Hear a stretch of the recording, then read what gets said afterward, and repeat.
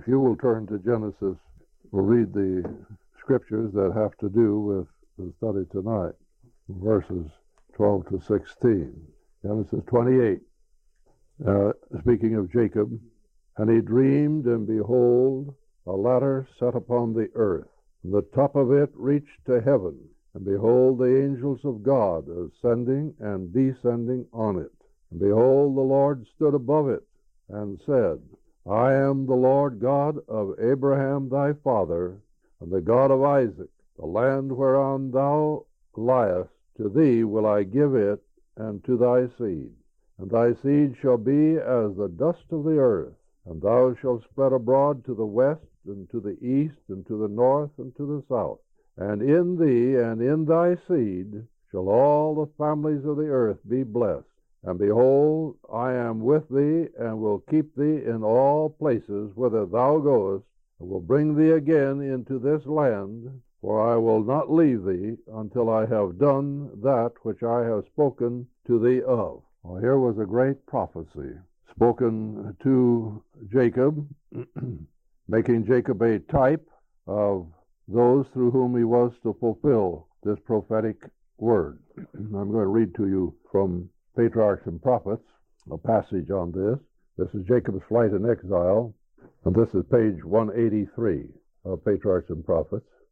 Threatened with death by the wrath of Esau, Jacob went out from his father's home a fugitive, but he carried with him the father's blessing.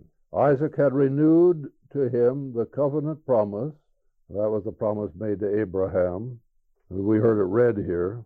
Isaac had renewed to him the covenant promise, and had bidden him, as its inheritor, to seek a wife of his mother's family in Mesopotamia. Yet it was with a deeply troubled heart that Jacob set out on his lonely journey. With only his staff in his hand, he must travel hundreds of miles through a country inhabited by wild roving tribes. In his remorse and timidity, he sought to avoid men, lest he should be traced by his angry brother. He feared that he had lost forever the blessing that God had purposed to give him, and Satan was at hand to press temptations upon him. Put yourself in this set of circumstances and think how you would feel. If you can, the evening of the second day found him far away from his father's tent. He felt that he was an outcast, and he knew that all this trouble had been brought upon him by his own wrong course. In this statement, or in this fact, you see a difference between Jacob and the mass of mankind when they're wrong. They always are disposed to feel that they're not all wrong, and sometimes not at all wrong, and the other fellow is wrong. The prisons are full of these people. This is a notorious fact that they all think that, or the majority think, that the other fellow has done them in, the society is against them, and so on. Well, there's some truth in what they think, but it's not all truth. But Jacob knew who was wrong, and he never blamed anybody else. Blamed himself. There was nobody else to blame. Well, that shows Jacob was not only honest, but he was sensible. It was foolish to blame somebody else when no one else is to blame. The evening of the second day found him far away from his father's tent. He felt that he was an outcast, and he knew all this trouble had been brought upon him by his own wrong course. So learn a lesson from this, that when you're wrong, say, I'm wrong. Don't try to blame somebody else. Never blame anybody else for when you are wrong. This is a great lesson for everyone to learn. Look your wrong squarely in the face and say, I'm wrong. And then God will vindicate your cause. They say that Elder Alonzo T. Jones, once was told that he was wrong. He says, no, brother, I was wrong, but now I'm right. Confessed he's wrong, and got right. And this is the way God intends for all of us to do.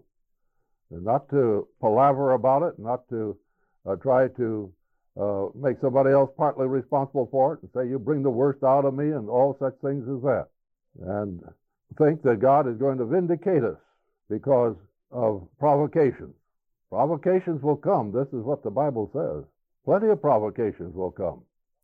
And we'll be the cause in part for the provocations. But we never are to take the provocations as a justification for our wrongdoing. Jacob didn't do this, and Jacob is therefore going to be a type of some who are not going to do this, who have no guile in their mouths. There's only one people in the history of this world who will have had no guile in their mouths. Only one. You know who they are? The darkness of despair pressed upon his soul, and he hardly dared to pray. But he was so utterly lonely that he felt the need of protection. He felt the need of protection. What kind of protection? These robber bands about, wild beasts about, himself, the worst enemy he had, and might destroy himself. But what could protect him? What only could protect him? He felt the need of protection from God as he had never felt it before. With weeping and deep humiliation, he confessed his sin and entreated for some evidence that he was not utterly forsaken. Still his burdened heart found no relief. He had lost all confidence in himself. This was his greatest victory. When he got to this point, then God could do something with him. But as long as he was confident in Jacob, and Jacob's great ability and his wisdom, his brilliance, and all his talents and all his wares, he couldn't do much for Jacob. But the moment that Jacob came to the place where he saw that Jacob didn't amount to anything, and I'm going to read you pretty soon what Jacob thought of himself or what God called him, then God could do something for him. It was the same way with the prodigal.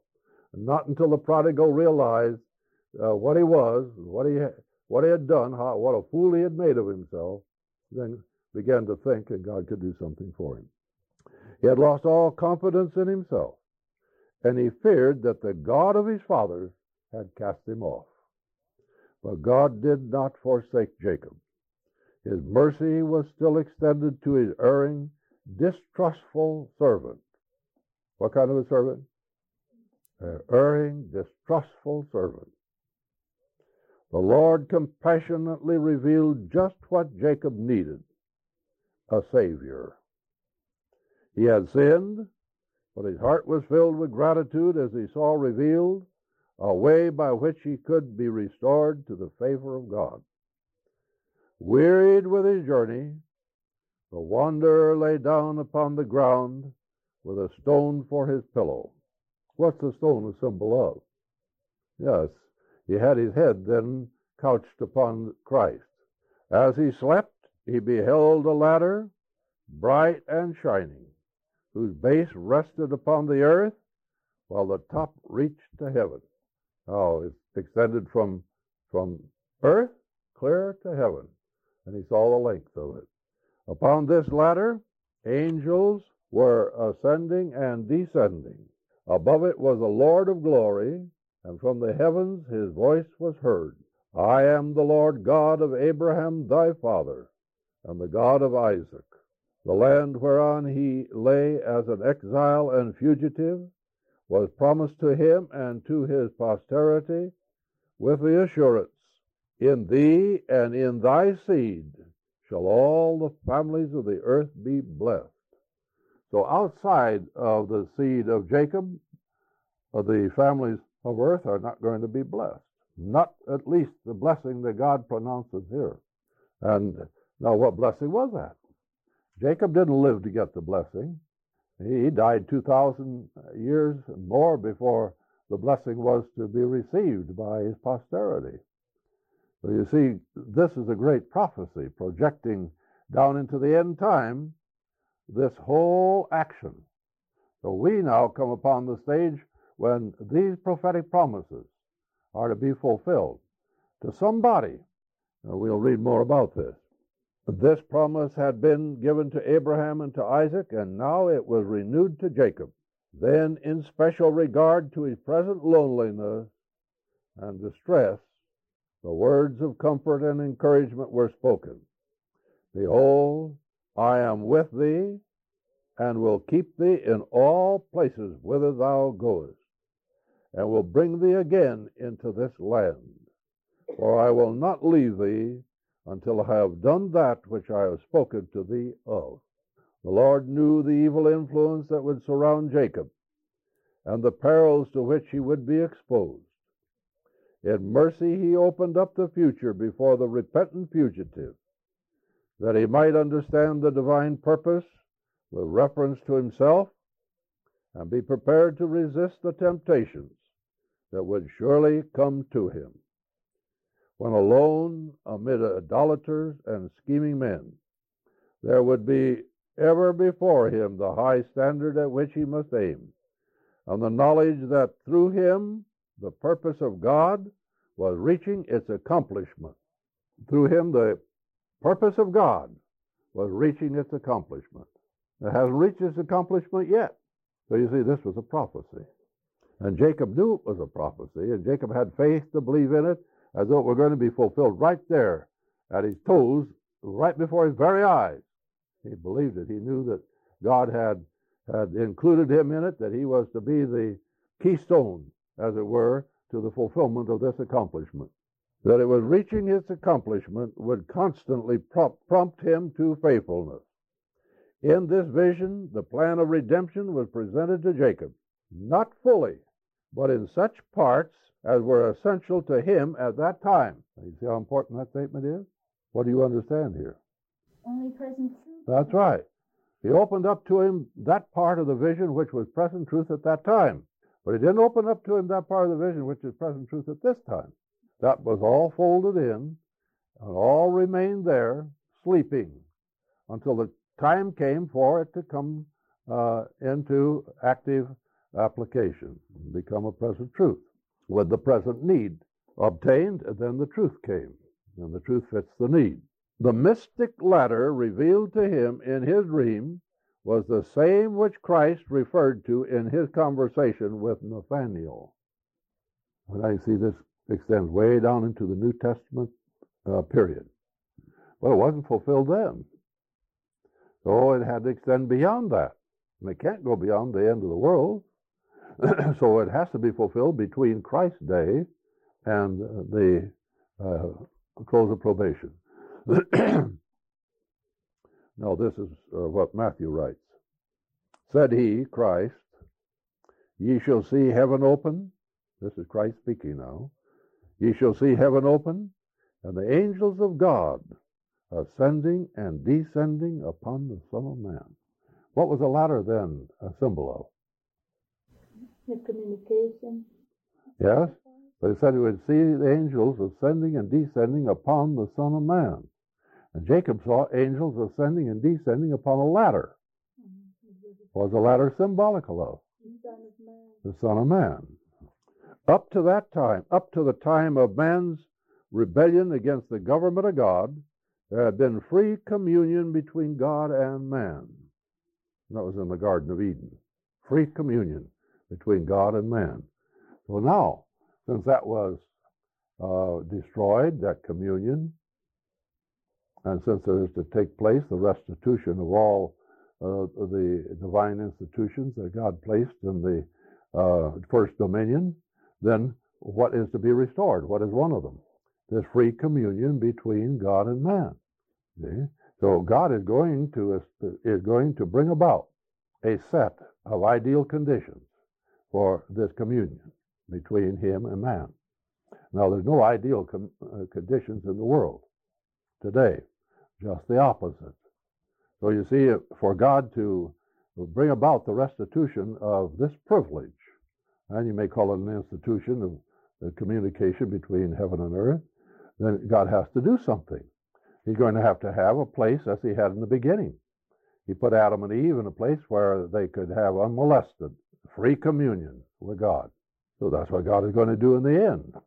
He's going to restore his people. But now he's going to do this through whom? To whom did he give the vision? Jacob. So he's going to do this through Jacob's posterity. And who will they be? What will they be called? Jacobites. Right. And how many will there be of them to start with? 144,000. And what kind of people will they be?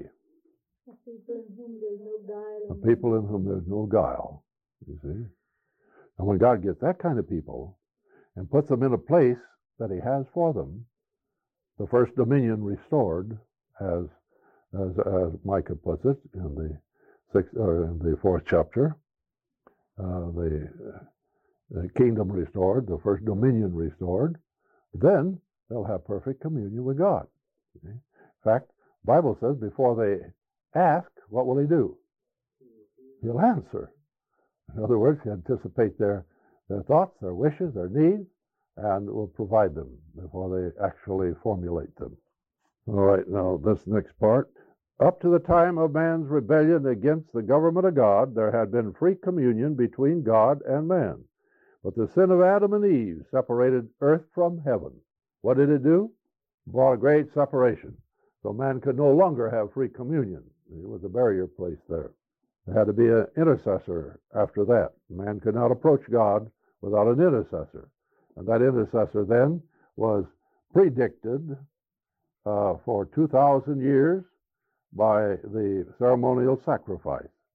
And then finally, when Christ came, then he became that intercessor. In the meantime, throughout those long generations, they had to use the ceremonial system, the priest.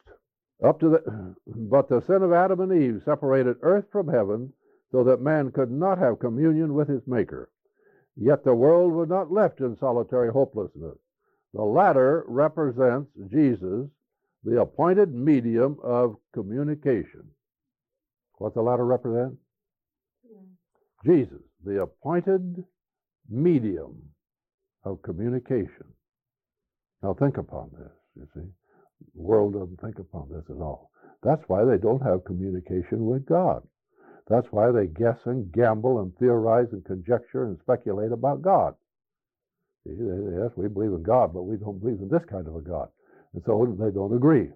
All kinds of philosophies of religions and ideologies that do acknowledge God, but the different kinds of God. But now, if we understand, if we see what Jacob saw, and if we're going to be Jacobites, we ought to have that vision that Jacob had, and Jacob had to have inspiration to have that vision. You know that Jacob didn't inspire himself. He didn't see that ladder with angels going up and down on his own.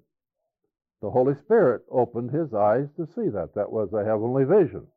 So if we're going to be Jacobites, true lineal Jacobites, in the spiritual line, then we have to have our eyes open to see this ladder.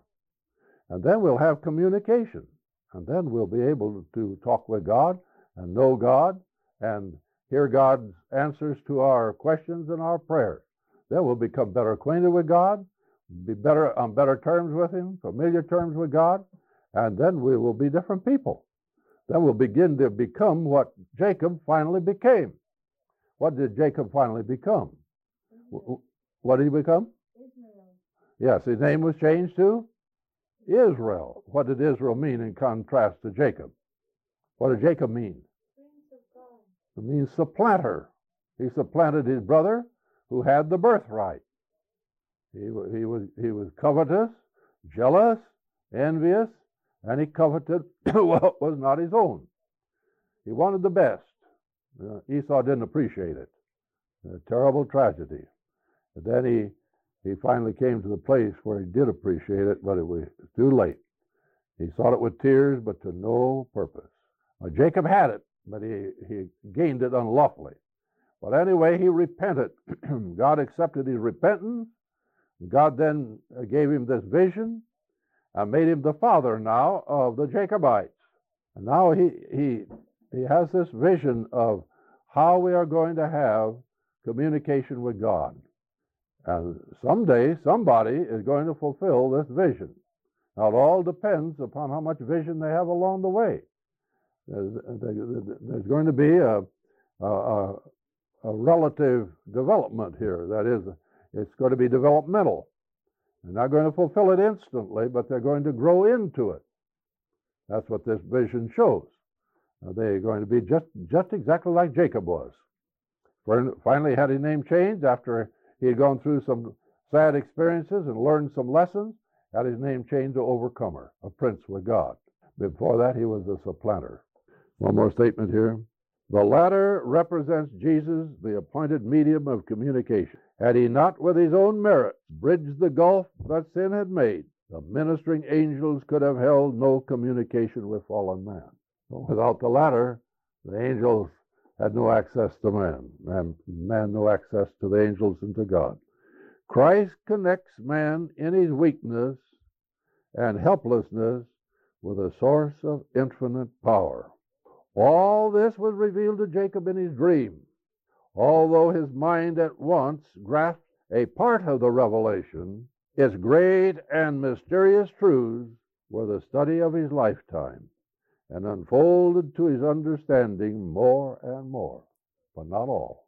He came to understand a good deal more than at the first here at Bethel, when he understood just enough to sustain him at that time. But as he studied this vision through his days, he came to understand it more and more and more. And one wonders what all he did understand, what God gave him to really see. And one wonders if God gave him to see down this far some of the things that are transpiring. We don't know, but he came to understand it more and more. Well, it doesn't say what the more and more was. All right, suffice that. Now, I'm going to read to you another statement. This one's from Selected Messages, page 279 and 280. This is book 1, 279 and 280. Jacob in the night vision saw earth connected with heaven by a ladder reaching to the throne of God. He saw the angels of God. Well, he saw the throne of God then. It doesn't tell us whether he saw God on the throne. But he saw the throne of God, and he knew God was there, clothed with garments of heavenly brightness. These are the angels, passing down from heaven and up to heaven upon the shining ladder. This must have been a sight. Just see these shining angels, thousands upon thousands of them, passing up and down, up and down, up and down, constantly. What were they? What were they going up and down for? Just for exercise? What were they doing? The bottom of this ladder rested upon the earth, while the top of it reached to the highest heavens and rested upon the throne of Jehovah. So, if it rested upon the throne of Jehovah, something was coming from Jehovah. Or, as we better know today, Yahweh, Jehovah is an anglicized spelling of the true name. Thus brightness from the throne of God beamed down upon the ladder and reflected a light of inexpressible glory upon the earth, clear from the throne of God to earth. The ladder represented Christ, who has opened the communication between earth and heaven. In Christ's humiliation, he descended to the very depth of human woe in sympathy and pity for fallen man, which was represented to Jacob by one end of the ladder resting upon the earth, while the top of the ladder, reaching into heaven, represents the divine power of Christ, who grasps the infinite and thus links earth to heaven and finite man to the infinite God. Through Christ, the communication is opened between God and man. Angels may pass from heaven to earth with messages of love to fallen man and to minister unto those who shall be heirs of salvation. It is through Christ alone that the heavenly messengers minister to men. So, if we're going to have angels ministering unto us, we have to be conscious of the fact that it is only through our connection with Christ. Otherwise, the Lord is not going to permit the angels to minister unto us. Now, that's what the Spirit of prophecy says. Now, I'm going to read to you what the message says at this hour. This is from Shepherd Rod, Volume 1, page 61. Jacob was now to become the father of Israel, 12 tribes, through whom many nations shall be blessed. A type of Israel by the promise. A type, you see, of Israel by the promise. The 12 tribes, the 144,000. You see, the Lord didn't give Sister White to write this. He left this now for someone else to write. How much Jacob saw of what she wrote and what he's writing, we don't know. But you can see one is the extension of the other, leading on to fuller accomplishment. The dream which he had in the night was only a vision and representation of some future event. The meaning of the dream can be only one thing. If the latter represents Christ, the angels as messengers, God the Father at the head and Jacob at the foot. It means a complete connection with heaven and the true Israel. What Israel? The true Israel. And this book says over and over, the true Israel is the 144,000. Now, meaning a complete connection with heaven and the true Israel, dash. The latter rain, the loud cry of the third angel's message. What does it represent? The true Israel with the latter rain in the loud cry of the third angel's message. Now, all of you remember this. Now, this is as far as the light shone in 1930. Just that far, no farther. Well, maybe it did shine a little further. Let's read this one back here. This is page 228. It was Jacob who, in the night on the way to Padan Aram, had the dream of the great ladder, which reached from earth to heaven, and the angels of God ascended and descended upon it. This vision was a representation of the latter rain and the loud cry of the third angel's message in the time of the harvest. What does this add to the other statement? In the time of harvest. That's what it adds. You see, that's another facet, conceptual facet, another concept added to the other three. The latter rain, the loud cry, the time of the harvest. Third angel's message in the time of the harvest. The latter representing Christ, the angels the messengers, God the Father at one end and Jacob at the other, meaning a complete connection with heaven and earth. What did it mean? A complete connection with heaven and earth. Now, if you have a complete connection with heaven and earth, what do you have to worry about? No concern. This is why they're going to be invincible and invulnerable. Now, this is the volume 1 and the pocket edition, which amplifies this a bit. I'll read it to you. On the first, this is page 33 of the pocket edition. On the first night of his flight from the murderous wrath of Esau, Jacob dreamed, and behold, a ladder set up on the earth, and the top of it reached to heaven. And behold, the angels of God ascending and descending on it. Genesis 28:12. What does the dream mean? Being another facet of the same typology, it must necessarily be a prefigurement of a noteworthy event to overtake God's people, the Jacobites. Now you've got a whole lot more light. What is it a prefigurement of? A noteworthy event to overtake God's people, the Jacobites. Now, if I'd had time, I would have brought the symbolic code and read to you the statement about the Jacobites, when the Jacobites are born. And what does it tell us about that, when the Jacobites are born? From the time the message came. The Jacobites are born at the time the message came. The message of the 144,000 Jacobites. First, Esau and Jacob had to be born, antitypical Esau and Jacob, the two classes in the Adventist church, the ministry class and the lay class. Jacob representing the lay class. And the Jacobites couldn't be born until Jacob was born. And since Jacob was born of 4 mothers, that is, the Jacobites were born of 4 mothers, and they were younger than Jacob, then you see it had to be after 1930, quite a ways after 1930. The Jacobites were born. There were a few Jacobs before that. Since the latter, with one end on earth and the other end in heaven, symbolizes Christ, and it gives the reference, Patriarchs and Prophets 184, which I've just read, and since the angels walking up and down the ladder are his messengers, the Great Controversy, page 512, the whole signifies that Christ shall establish through himself a sure and constant communication between heaven and earth. What are you going to do? Establish a sure and constant communication between heaven and earth. Now, there isn't a government on earth who wouldn't give anything to have that kind of communication. It couldn't be broken, you see. Have their code. Code couldn't be broken. They could communicate at freedom. Free communion, you see. isn't a government or a community or a people on earth that has that. That's what God's people are going to have in the restitution of all things. They have restored what God gave to the pair in the Garden of Eden, that kind of communion. And now something has to take place if we're going to have that kind of communion.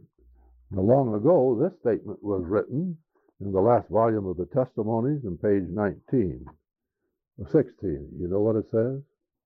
This is a well-known statement. Many Adventists know it, so you folks should know this statement. Page 16. It is impossible to give any idea of the experience of the people of God who shall be alive upon the earth. Now think of what she's talking about here. She's not talking about the Seventh-day Adventist Church. She's not talking about Laodicea. She's talking about the people of God. Now, Adventists will quickly put up their hand and say, "Teacher, that's got to be the Adventist Church." Well, it is, but it's the true Israel in the Adventist Church, as she puts it and as the message puts it. That little company that are standing in the light. It would be impossible to give any idea of the experience of the people of God who shall be alive upon the earth when celestial glory and a repetition of the persecution of the past are blended. What's going to be blended? Celestial glory. Now, what is that celestial glory? Coming down from the throne to, down the ladder to earth. And then what else? Blended with the persecutions of the past. Well, what caused the persecutions of the past? And you say, well, Hitler. Well, Hitler caused some of the persecution, but not all the persecutions. There were a vast number of persecutions before he ever came along. What was the main cause of the persecution? False religion. False religion has caused 90% or maybe 95 or 99% of all the persecutions. And it was a false religious streak in that man too that caused him to persecute the Jews. They will walk in the light proceeding from the throne of God. By means of the angels, there will be constant communication between heaven and earth. What was she referring to? Now you see the vision has come down this far. Now there's no other people that I have ever heard of that know much about this. They just take it in a general figurative way, you see. But what I'm presenting to you deals with it typologically. And this is what Paul says, that all those things happened unto them. For what?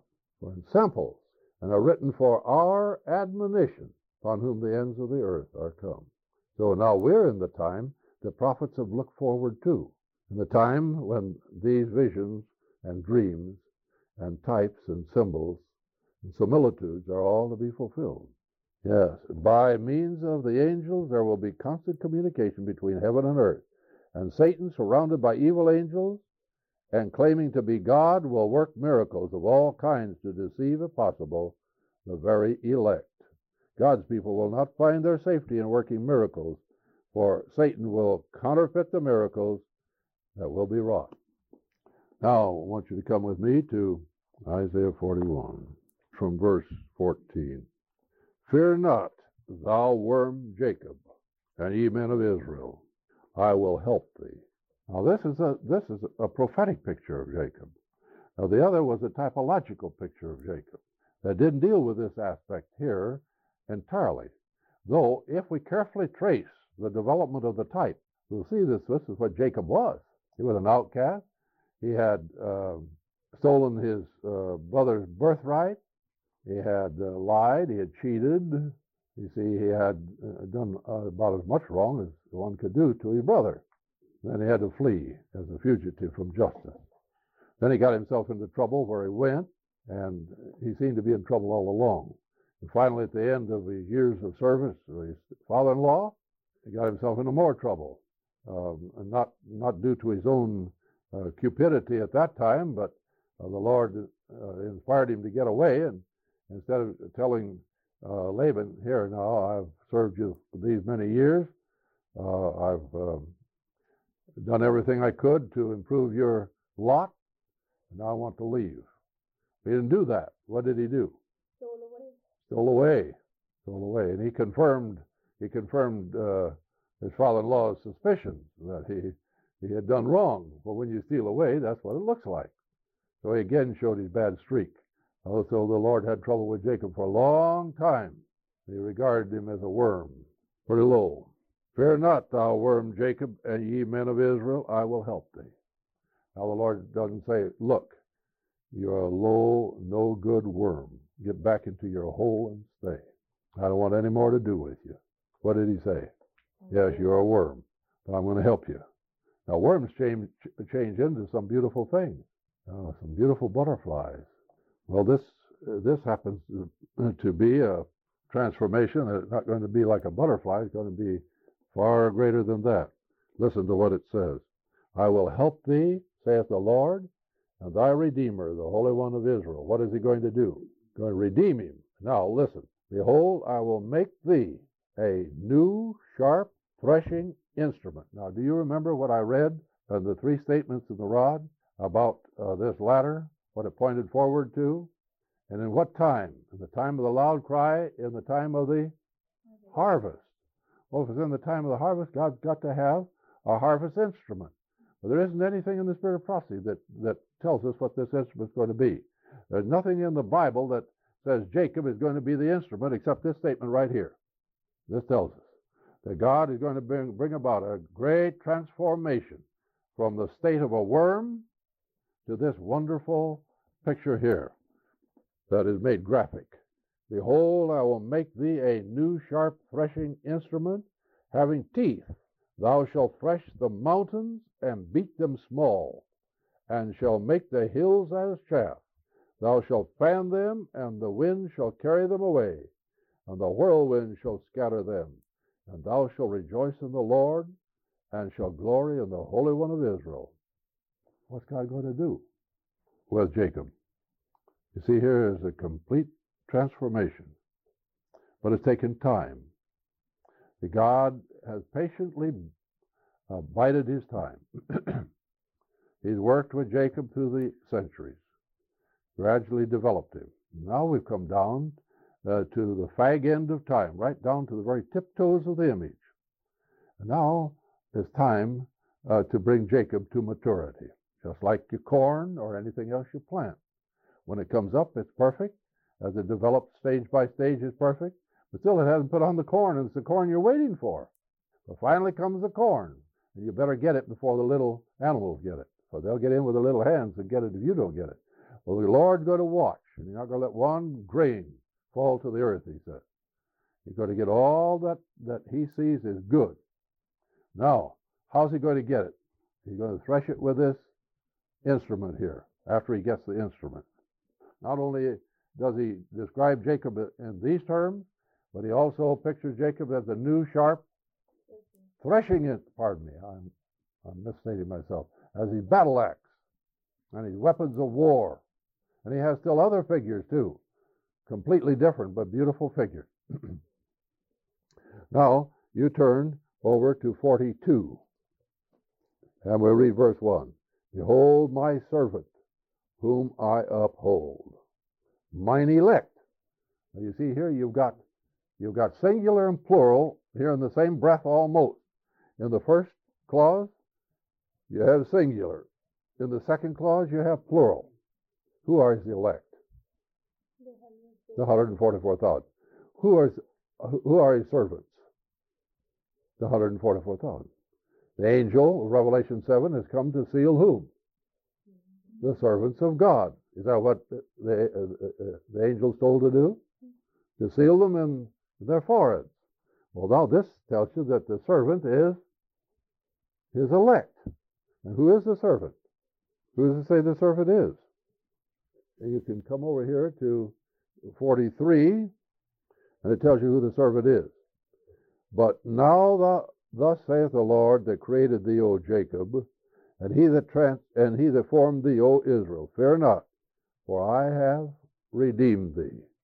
What has he done? He has redeemed thee. Well, he saved them. I have called thee by thy name, thou art mine. And now, let's read the verse, the 10th verse. Ye are my witnesses. Now this is Jacob, but it says ye are my witnesses. This is the plural again. Ye are my witnesses, saith the Lord, and my servant whom I have chosen. Now it reverts back to singular.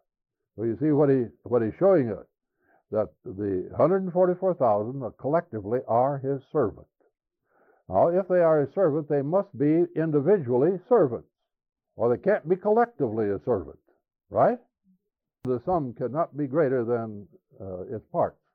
So you've got a servant. And this is a singular statement, a servant.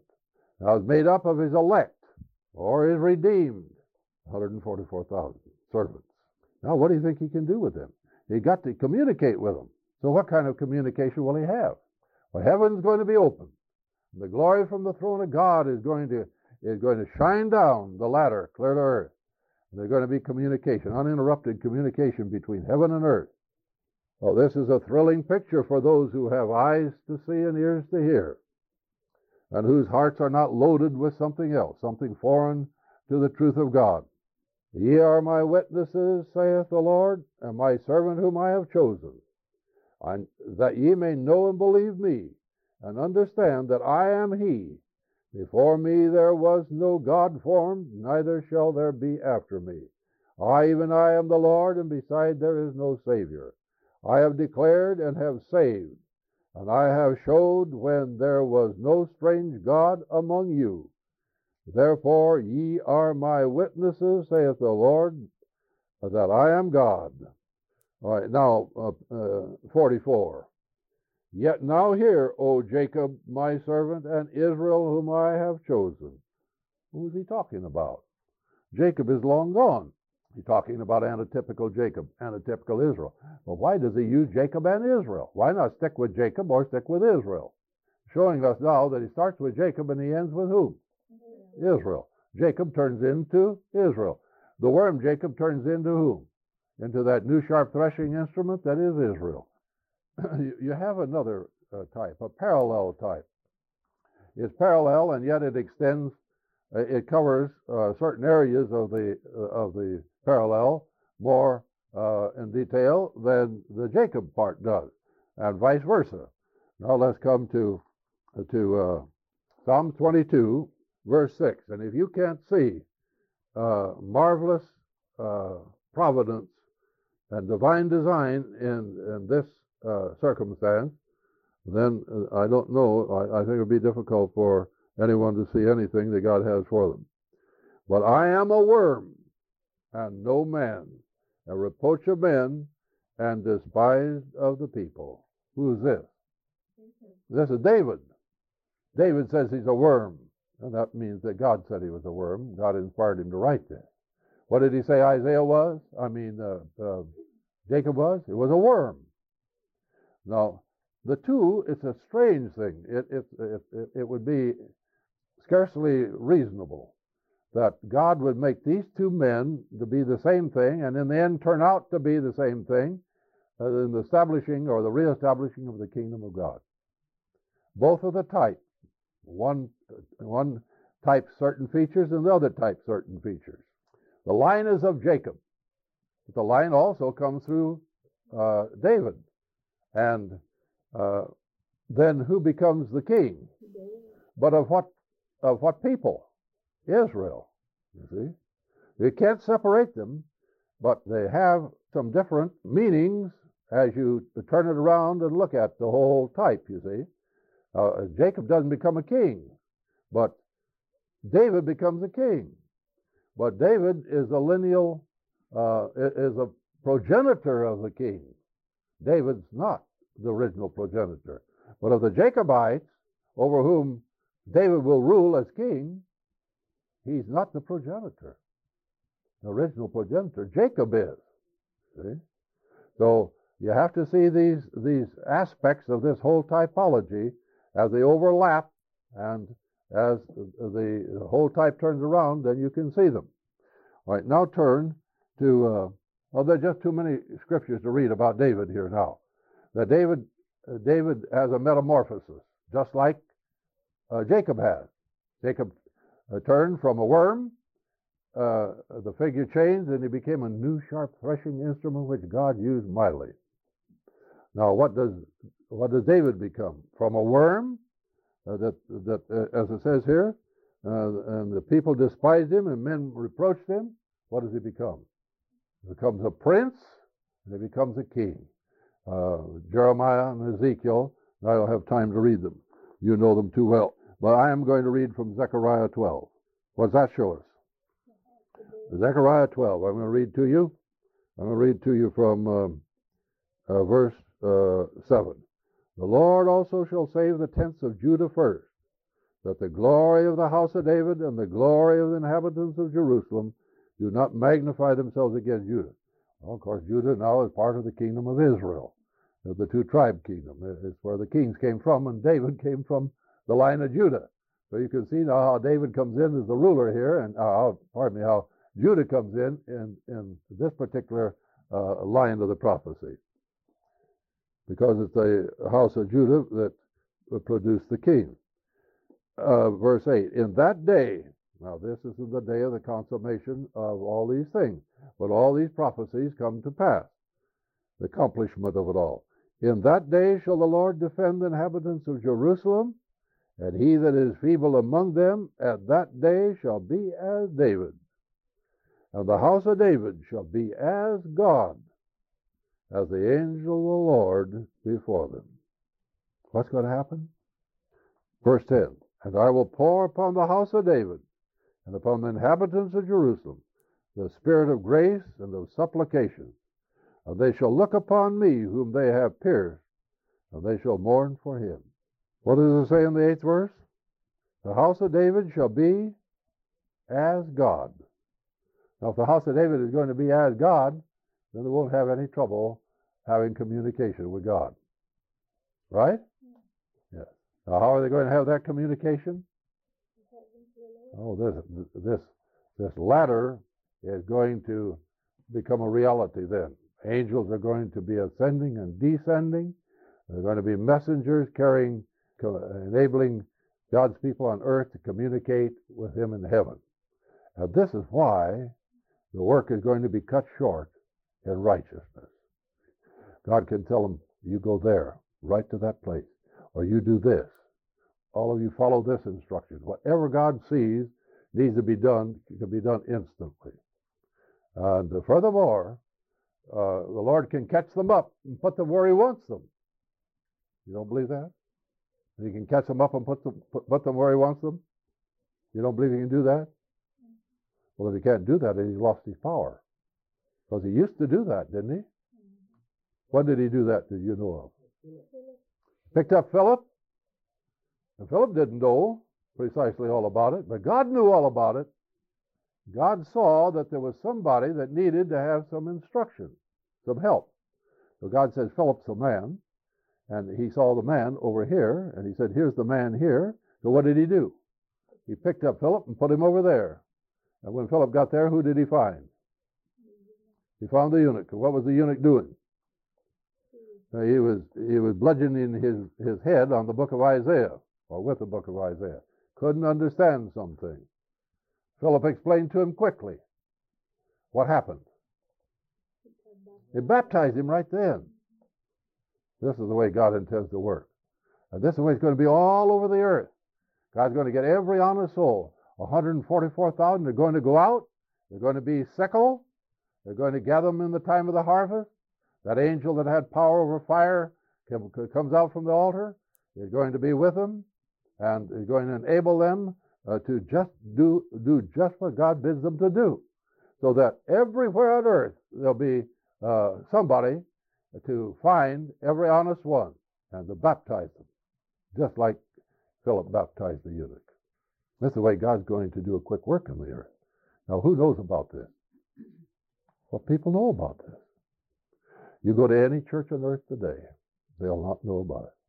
They've got some pieces of knowledge, but they can't put them together. Only God knows how to put them together. And who's he going to use? He's going to use two worms, really the same worm, but two aspects. The Davidian aspect and the Jacobian aspect, you see. Now, neither are too handsome, you see. The 144,000 do not have antecedents that are too handsome. Now, we speak of some rich people today, say, well, don't look into the genealogy, or don't go pulling the closet door open, because a lot of skeletons will fall out, you see. Well, that's so with many, many families on earth. And that's so with 144,000. God says they are brands plucked from the burning, right? Brands plucked from the burning. They're about burned up with sin. Yet God's going to pluck them forth. Now, who is the symbol of that? What did he say about Jacob? Well, Jacob was about gone, but what did it say God did in his mercy? That's right. He rescued him. And he held on to that vision that God gave him. Now, there's one thing more about that vision that I haven't disclosed. If there's going to be communication between heaven and earth, then where are God's people? There's some place on earth. What is that place? What do you call it?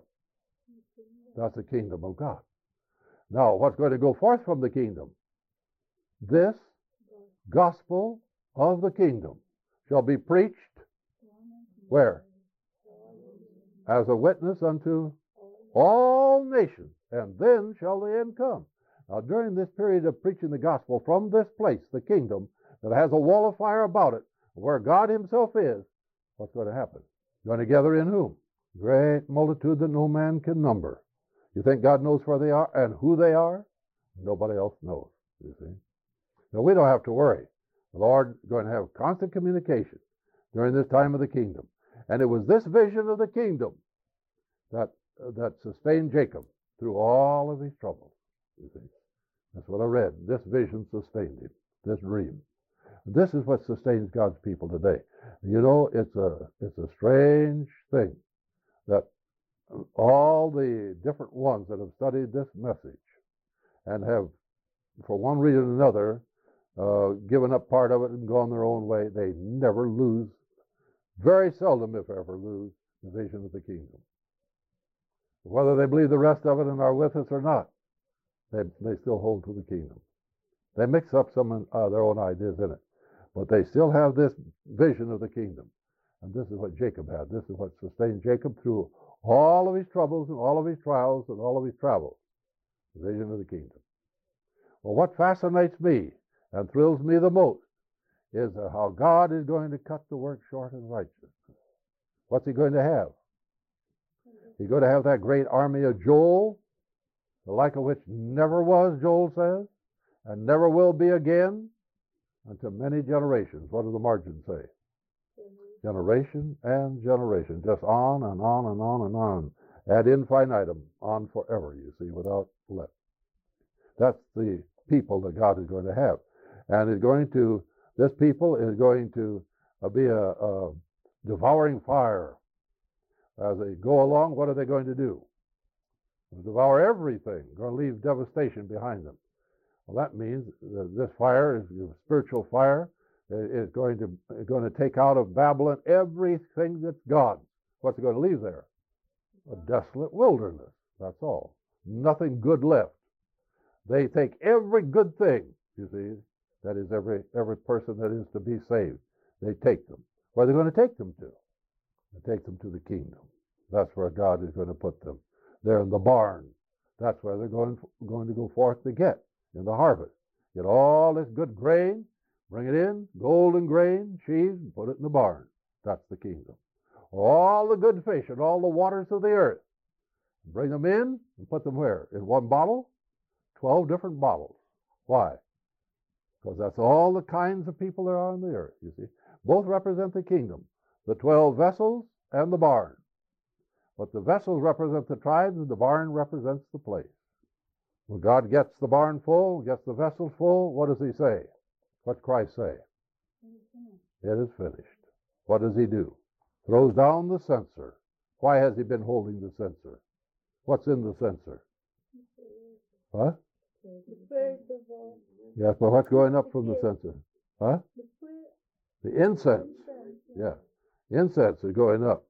And when he throws down the censer, it's all done. No more of his righteousness is to be commingled with the prayer of a human being. It's all over. Anybody who prays after that has no incense of Christ's righteousness commingled with his prayers. You see, he's lost. Probation is closed. Mercy angels has folded its wings and departed. A little short time of winter, terrible winter weather remains then. The plagues will fall and the end will come. And God has cut it short in righteousness and made a quick work in the earth. The gospel of the kingdom, the everlasting gospel, has accomplished its work. It has restored every divine institution.